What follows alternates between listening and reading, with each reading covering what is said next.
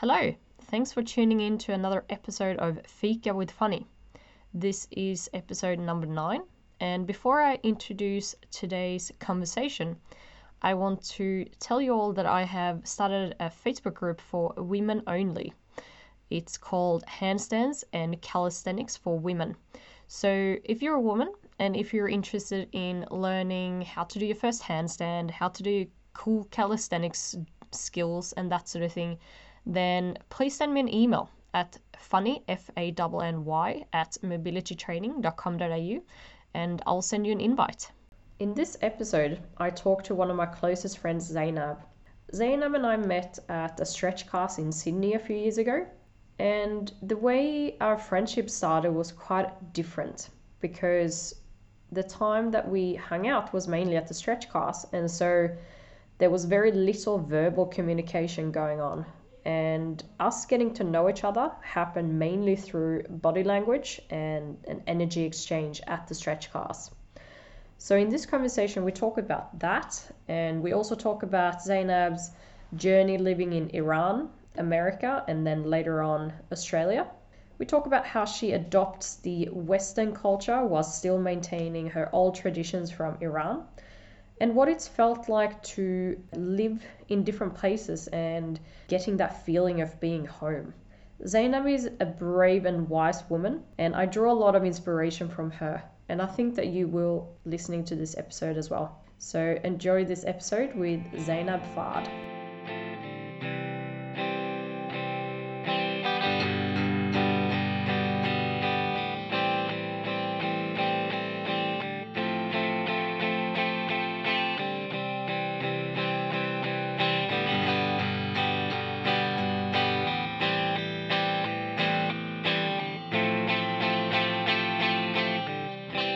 The first time we met was at Dave Wardman's stretch classes in Sydney. It was at Cherie's place on Pitt Street at that time.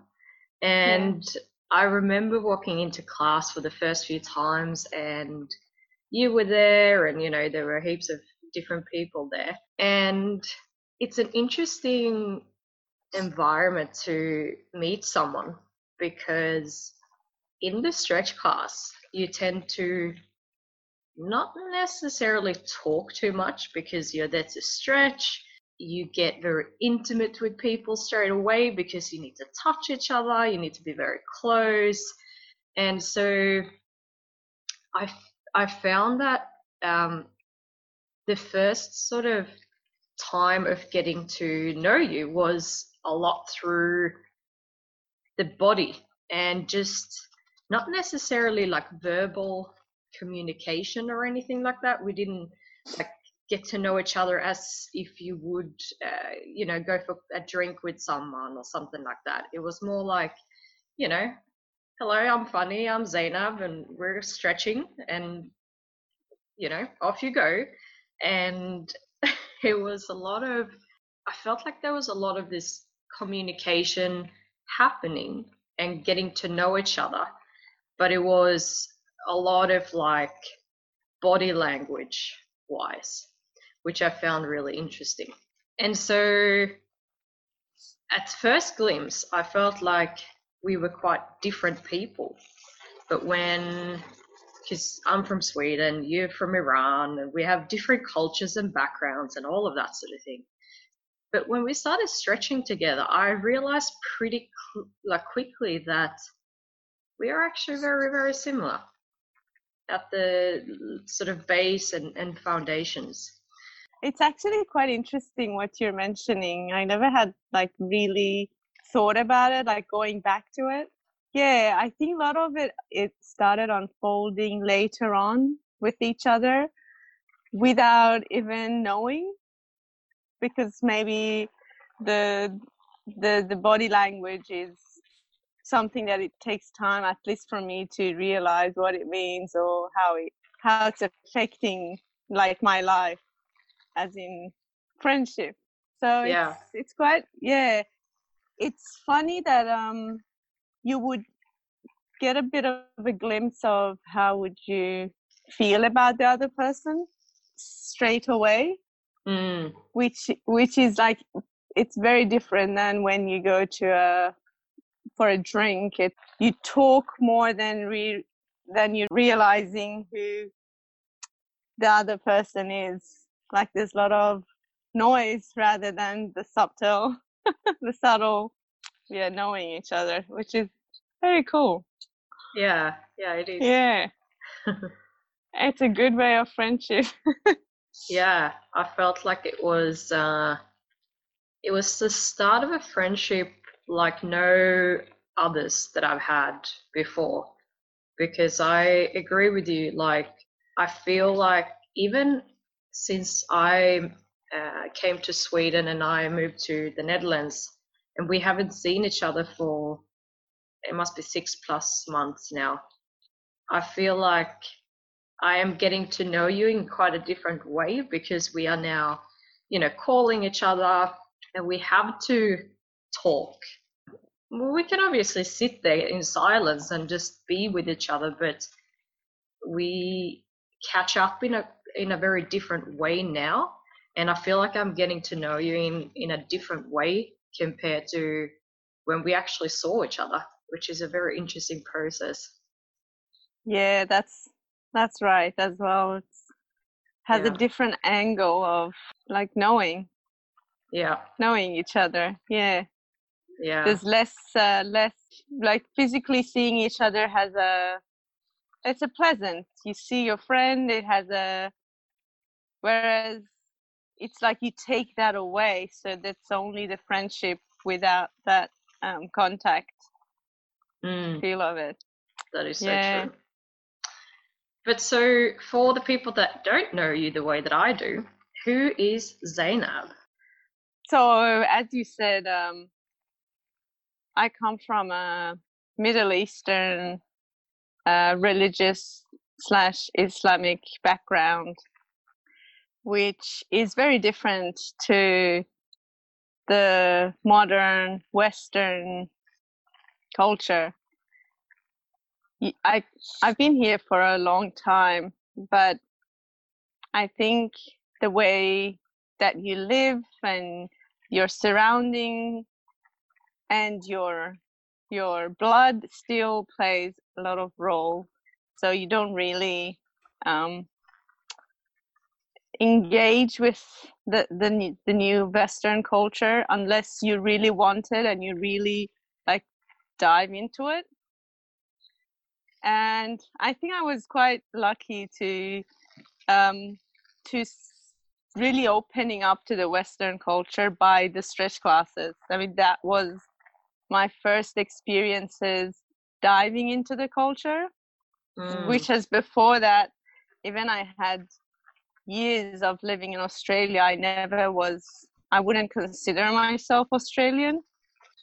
Yeah, so I think it made it, now that I'm thinking, it made it easier in a way, like the body language. It wasn't always me have to try, it was already like coming to me as well.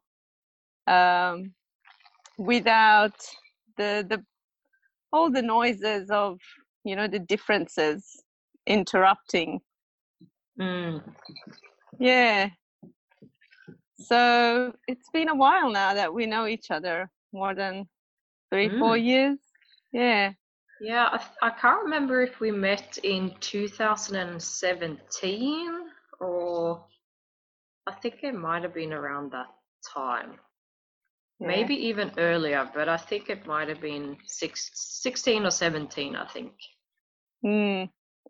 Actually, it might have taken like at least a decade for this friendship to come together in any other ways. Yeah. Yeah. Or for me getting involved in engaging with the Western, I don't know what to put it, in Western way of living. I wouldn't say culture because it's not still the environment we met is not like a mainstream sort of surrounding. It's a niche. Yeah, definitely. It's not your ordinary stretch class. either. Yeah. Yeah. So I know that you're from Iran, but you've also lived in America before you lived in Sydney or Australia. How was your journey from Iran to America to Australia? Yeah. Take us on a journey. So it is actually, now that sometimes if I flash back and see, oh, they all had to happen. So you learn from all the experiences you've gone through.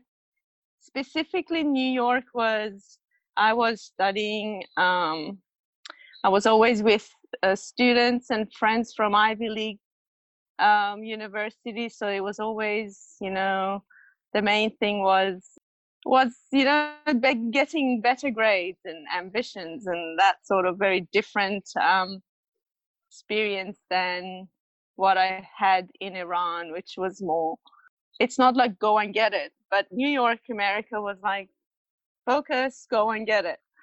So Yeah. I think that was actually a big growing up for me, to being able to, yeah, I can do something, I can, um, be part of whatever I like to be. It's you don't need to be passive. It was more from passive to active, actually.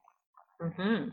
Yeah, and it wasn't too long. It was around 4 years.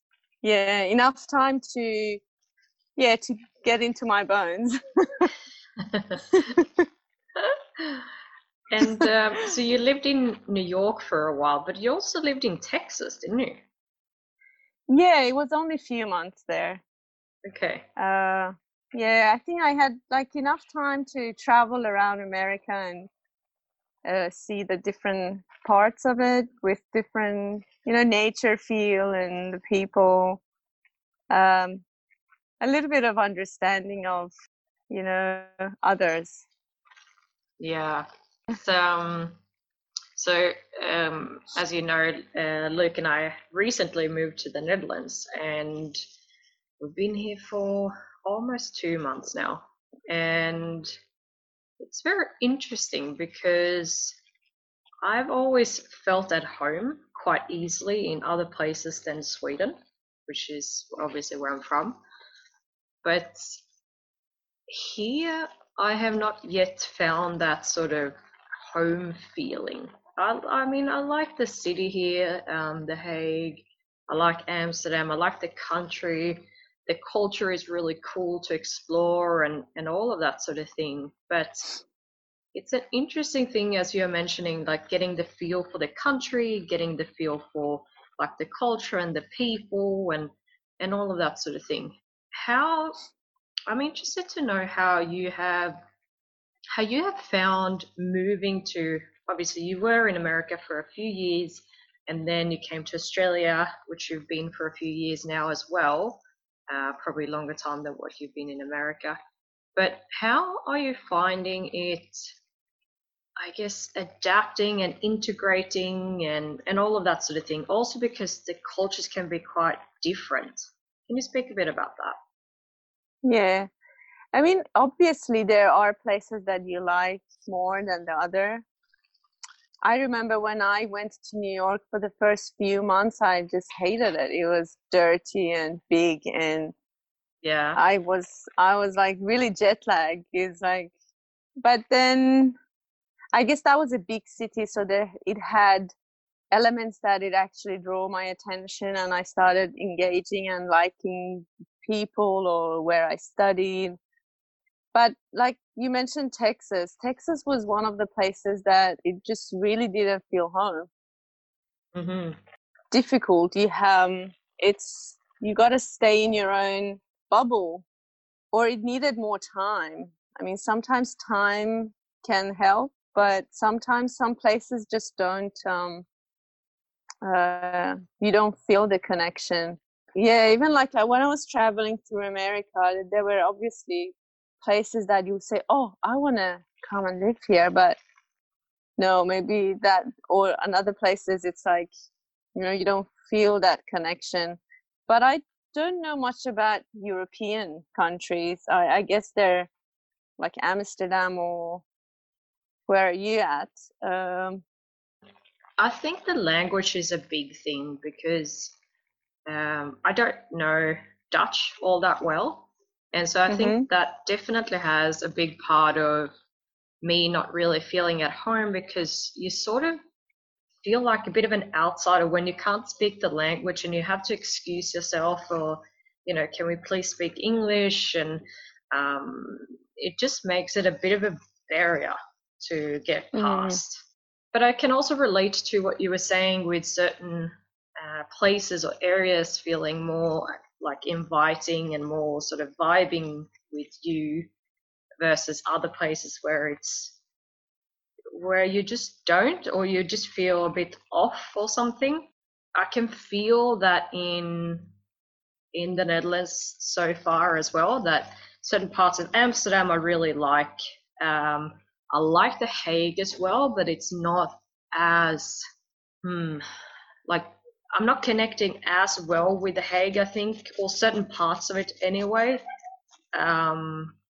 Hard to explain in words. Yeah. Yeah, that makes sense. But language is you know what it reminded me of?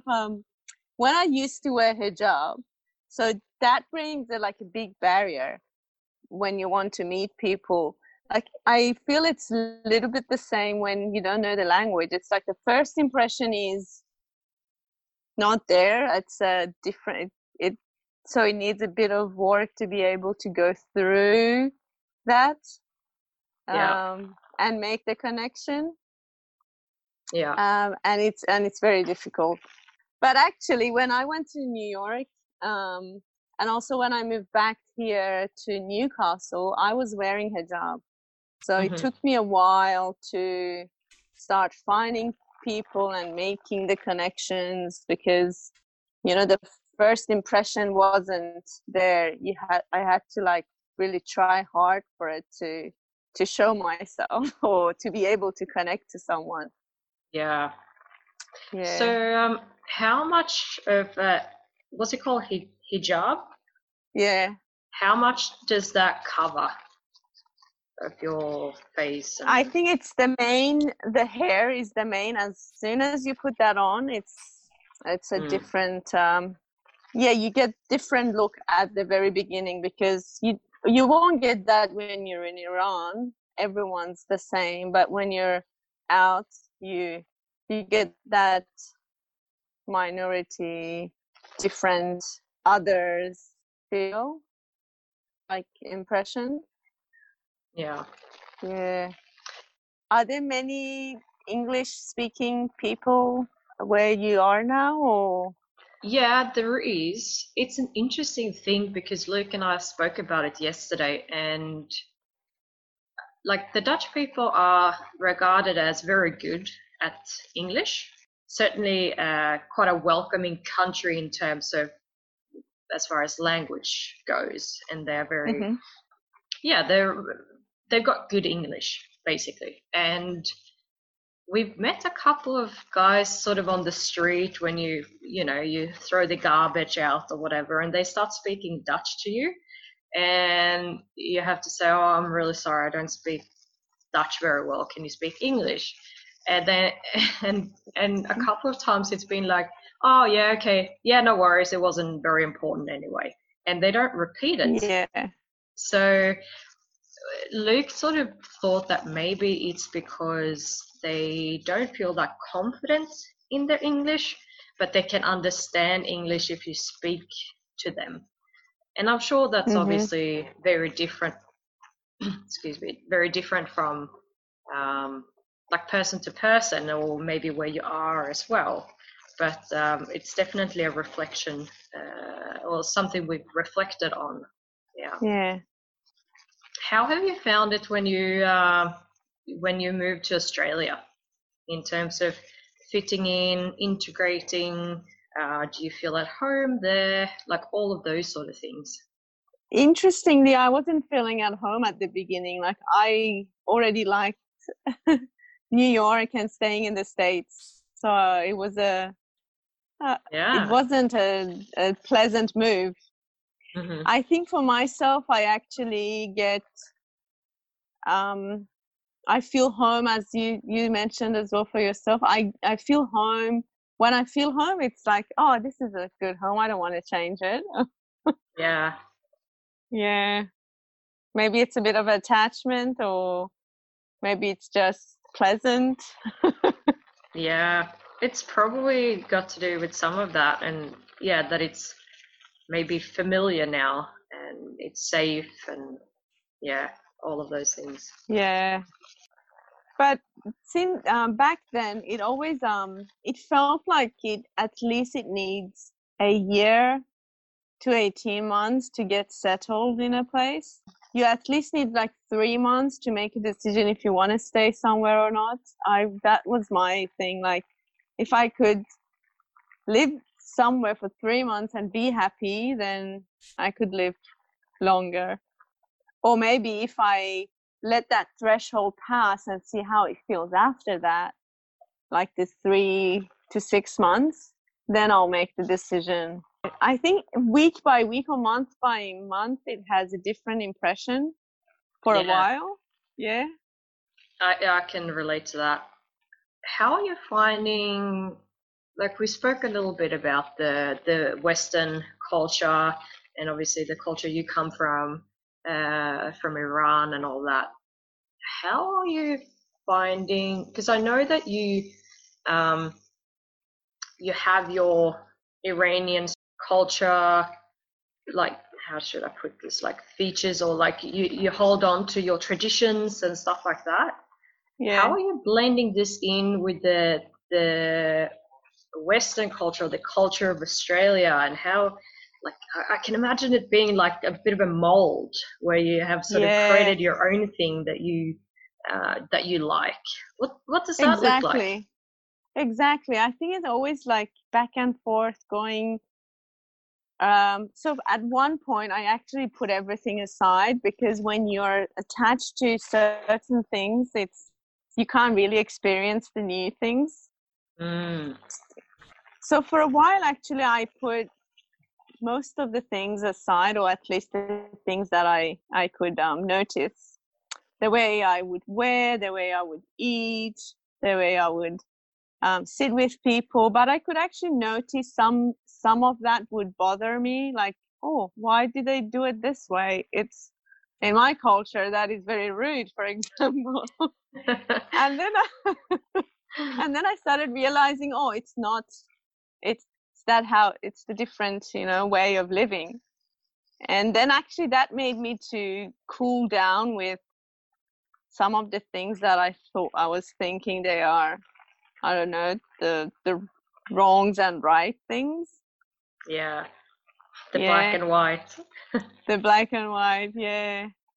And then sometimes intentionally putting something off, like if I always need to clean up before a guest comes, then maybe I don't need to clean. Let it just be how it is. Things like that. And gradually, as you said, like finding, like making my own way of communicating and expressing, which is quite nice. There's no right and wrong. It's what you feel, or what do you want to do. You do that. If you don't want to do that now, you get the choice to do it, rather than being attached to it or not knowing that it's you're taking it so serious as though it's a right thing. Yeah. If that makes sense. Yeah. Yeah, it makes complete sense. Yeah, I think there's not many. I'm sure there are people who have like found their own way of living with the mix of two, but usually you see whether they live in a bubble of their own culture in Australia, like you see that in Italians or Greek, or like just blending so much and forgetting about any of the things that it could be beneficial for the Western culture. You can bring it in and introduce that. Yeah, absolutely. Yeah, I totally agree with that. The mix of different cultures and things that you really enjoy with the different cultures and the different countries and traditions, why not, do all of those Yeah. things? Yeah. And I agree with you. I think that if you can open yourself up to it, I think that there is a lot that you can learn from anyone from any country, in any culture. Yeah, that's true. So it's actually nice that sometimes we ourselves, like, we're afraid maybe, or like we block ourselves not showing that, or not, if we are comfortable with, and when we put it out, then there are people who like it. They would definitely enjoy it. Yeah. I want to talk a little bit more about expressing yourself, because you're not just a good friend of mine, you're also my rug dealer, and you also express yourself really well through drawing. So I wanted to dig a little bit deeper into that. Let's start with the rugs, because I find this a very, very interesting area, which I am not so familiar with. And what I see and hear from you is that you've imported rugs from Iran. You always tell me that they have like their different stories, and you tell me stories from your childhood sometimes with your grandfather, and how you got into sort of enjoying the rugs and all of that sort of thing. Mm-hmm. Tell us about the rugs.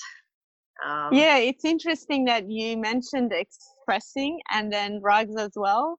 I do express a little bit in my drawings, but not as much. I've noticed I've done it with rugs actually, because it's been barriers that it only could maybe be broken by showing something from Iran that is, a craft, an old craft of Iran, or at least it might be the start of expressing. But as you might know, like, Persian rugs are always being dealers involved. There's always money in the middle. So you can see that how much, and in Iran, there's more men in power in this business. Mm-hmm. So it has its own custom and way of presenting. Yeah. Yep. And breaking that is been quite interesting. Being a Iranian woman, but presenting the old craft of Iran in a very different way, it's not appealing to many men in Iran. So, okay, I want to know a bit more about how you have navigated importing these rugs and dealing with the men in the sort of rug business, I guess. How's that been for you? Yeah, it's like everything else. When you enter into a new field, there are people who've been there for 30 years doing the work, so they know about the rugs, they know how to deal with, they know how much to sell it to you. So obviously there was a lot of learning for me for the past 3 years. But now if I go back to buy more, I know how to deal with them. It's not, I am my own boss now. Yes, yeah. Yeah. And it's sometimes things just appear. Like, there were a few suppliers that I found, and I started working with them, and that actually helped me to know the culture actually more in detail. Mm-hmm. How do men and women do business together? How businesses are done in Iran? How does it feel when you walk in the bazaars as a woman buying rugs? Yeah, I think it taught me more about the underlayers of the interaction between men and women, which was really good, very informative. Difficult, I would say. If someone's living in Iran as a woman and doing this, it might take much more strength and time. I think when you come from overseas and you go to Iran, they look at you already, okay, she's coming from a Western country, they know their limits already. But I noticed that it was much more difficult to express in Iran. It needs a lot of strength. So being far away and expressing it actually is at least good for these stages. Maybe in 20 years, no one can tell you anything, but for now it's and it's been always a struggle. It's been always a struggle for women, whether in any other fields, well, for expressing. So I think this was a very good tool or very good exercise for me to break some of those shells. Yeah. Absolutely. You've told me some stories about your grandfather, and I think it was your grandfather who taught you how to fold the rugs and that sort of thing when you were younger. Tell me some stories about when you were young and your exposure to the rugs. Well, rugs are a part of household items in all, like everyone in Iran, like maybe 100%. Everyone has rugs, which is interesting compared to here. My grandfather it was nice to spend time with him, as in teaching you some of these tricks of how to keep a rug, how to clean it, how to have respect for it. But then obviously, I think I really learned more when I went and collected all these rugs from all different regions. And like if I was exposed to maybe 20% of what's in this craft, I was more exposed to maybe 60 to 70% more of the variety. And so when you were looking at the rugs, because I know since I've known you, you've been back to have a look at rugs a couple of times, I think at least. So what are you looking for when you're looking at the rugs? First impression is always very important. Like, as you open a rug, there's an impression that comes up with it. Then I would say for me is the design and the things that pop out. And as you start looking closer, you find traces of the scene. And then that's when you really actually start connecting, because it starts like telling you a story. The first impression is good to see if you want to even engage with that rug or not. But then deeper, you can start actually really looking and feeling and seeing what is the rug is telling you and what is the story. And it's been actually recently I've started digging in about the symbols and why certain regions use different symbols, and which makes sense. It actually shows that how they were connected to the nature, like that's how they expressed the nature, or how they interacted with nature into their craft. Yeah, and sometimes it's like, wow, it's a lot of story, a lot of information. Yeah, when you're talking about the rugs, the Persian rugs, the rugs from Iran, it seems like all rugs are telling a story somehow. It reminded me of what's that called? Like in Australia, they have like different drawings and stuff in the caves, for example, where they are telling a story. In Sweden, we have the runes and the scripts, the runes sort of telling a story as well. So I guess one of the Iranian ways of telling a story is making these rugs. Would you say so? Or yeah, I think it's one of the main crafts that it's been like taught from heart to heart, generation by generation. It's almost not there anymore. So these days, like the very new rugs are basically just copy one from another. It's nothing that comes from the soul of someone, or that how they connect to the nature and the feel behind it. I'm guessing that a lot of rugs these days maybe are machine made or machine woven, or they are, but they are also maybe like 80% are machine made, but they are also handmade in factories or okay. workshops. Yeah. Yeah, the dealers will find the weavers and they ask them to make this certain pattern for us. Many of the kids don't do the weaving anymore. They're studying or living in the cities. And all the rugs that are actually they're at least all of them are 20 to 30 years old. None of them are new. And I think that's actually the last lines of this craft. So Wow. I know that there are few people who are like trying to keep this alive or bringing like all those weavers back into, but it would take a lot of time and effort to be able to keep this this craft. It must take a very, very long time to make a rug like that, especially if you have like, you know, the massive ones that you have and that Dave used to bring to stretch cast where it fills up the whole floor of a room. Like they must take so long to make.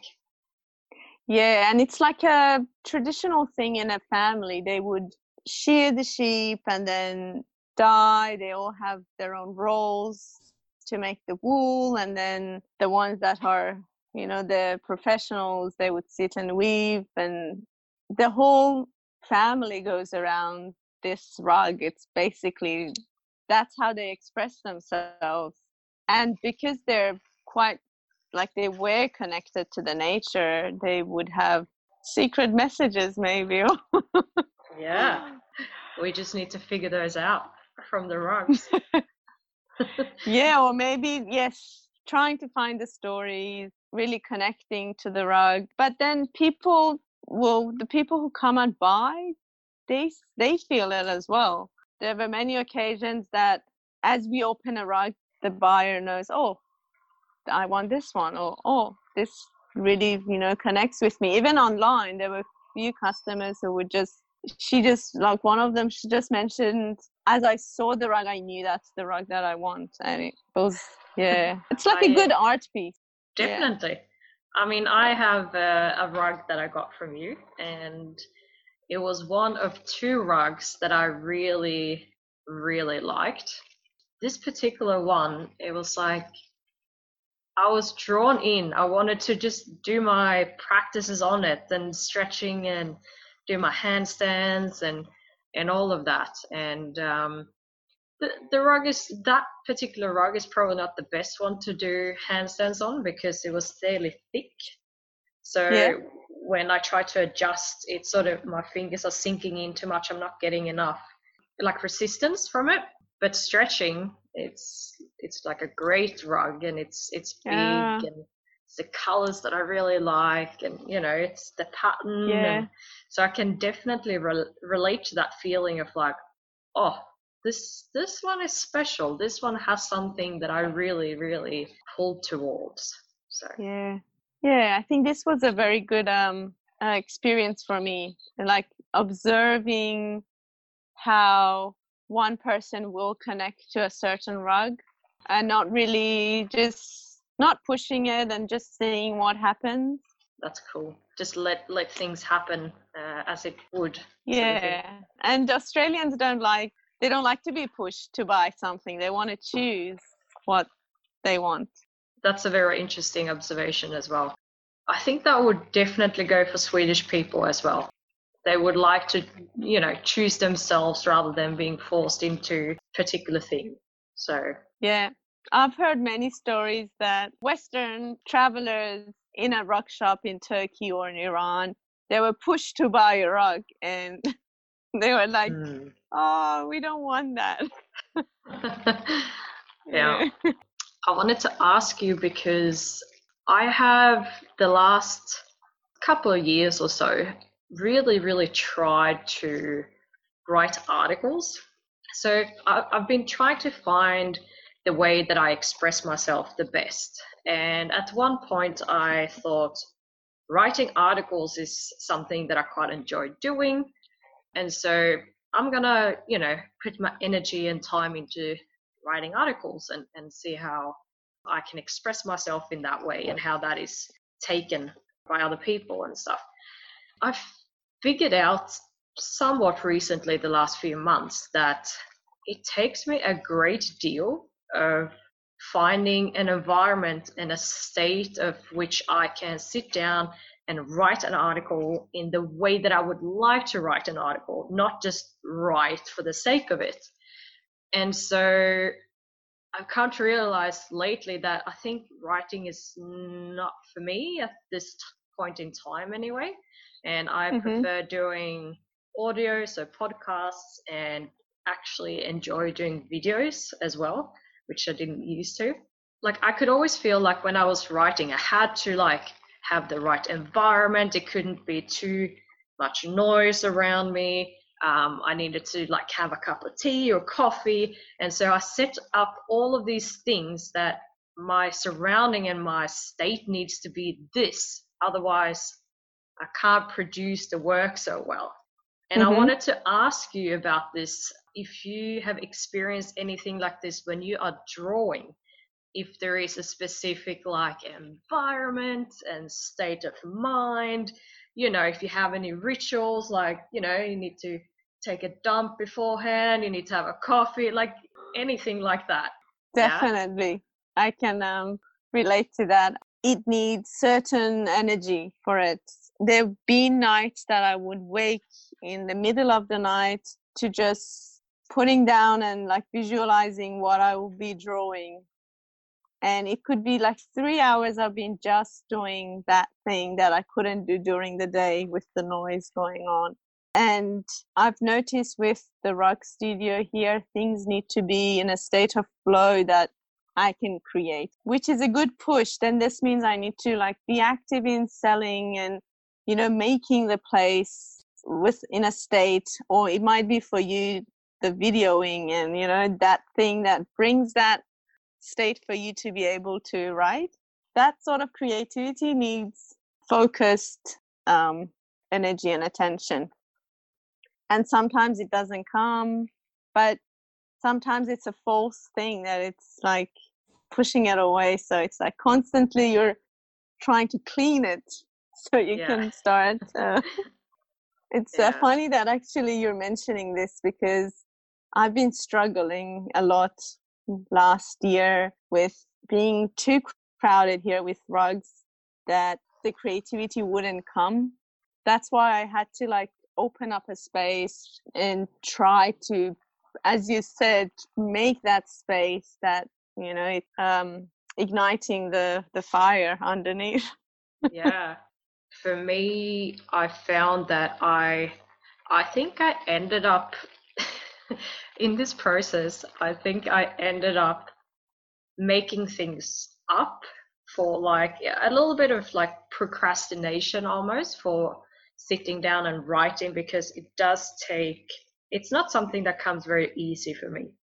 And so sitting down and writing, I almost created this like perfect environment in my head. And if that didn't happen, then the writing wouldn't necessarily happen so well either.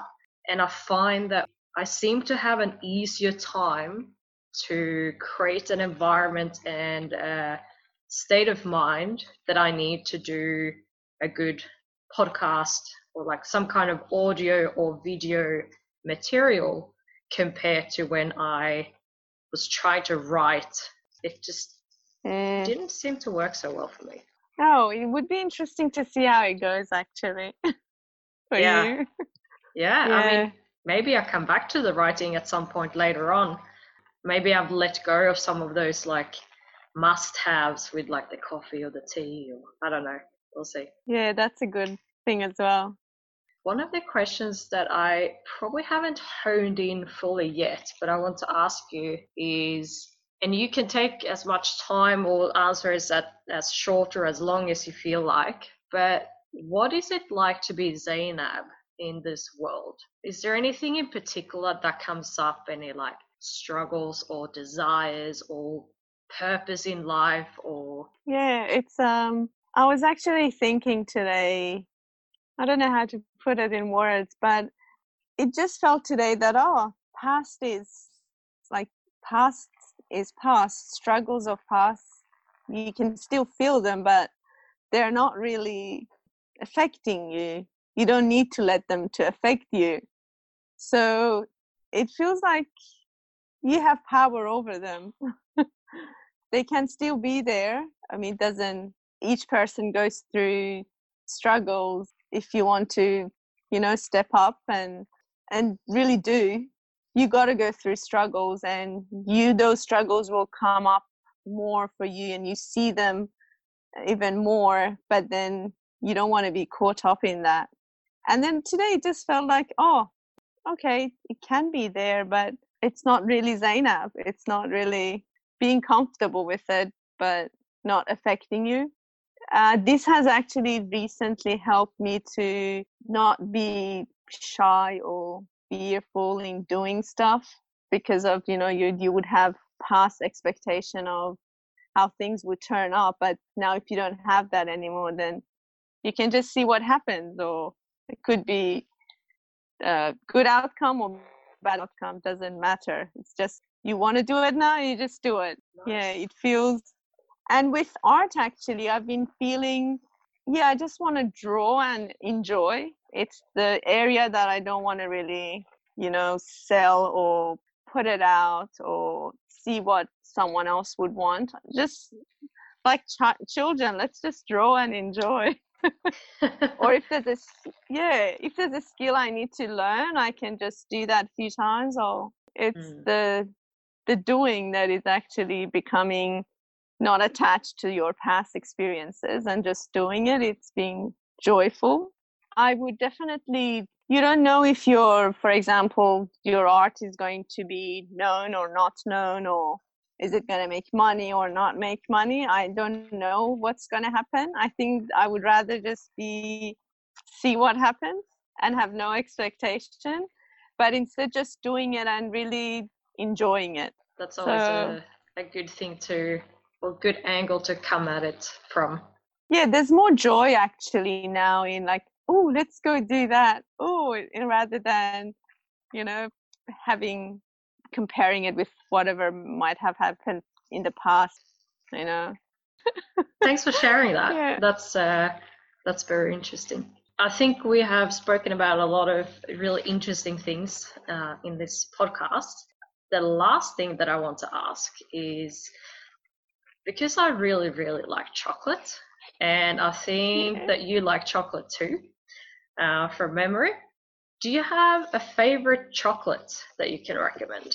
Yes, I like the 78% Lindt.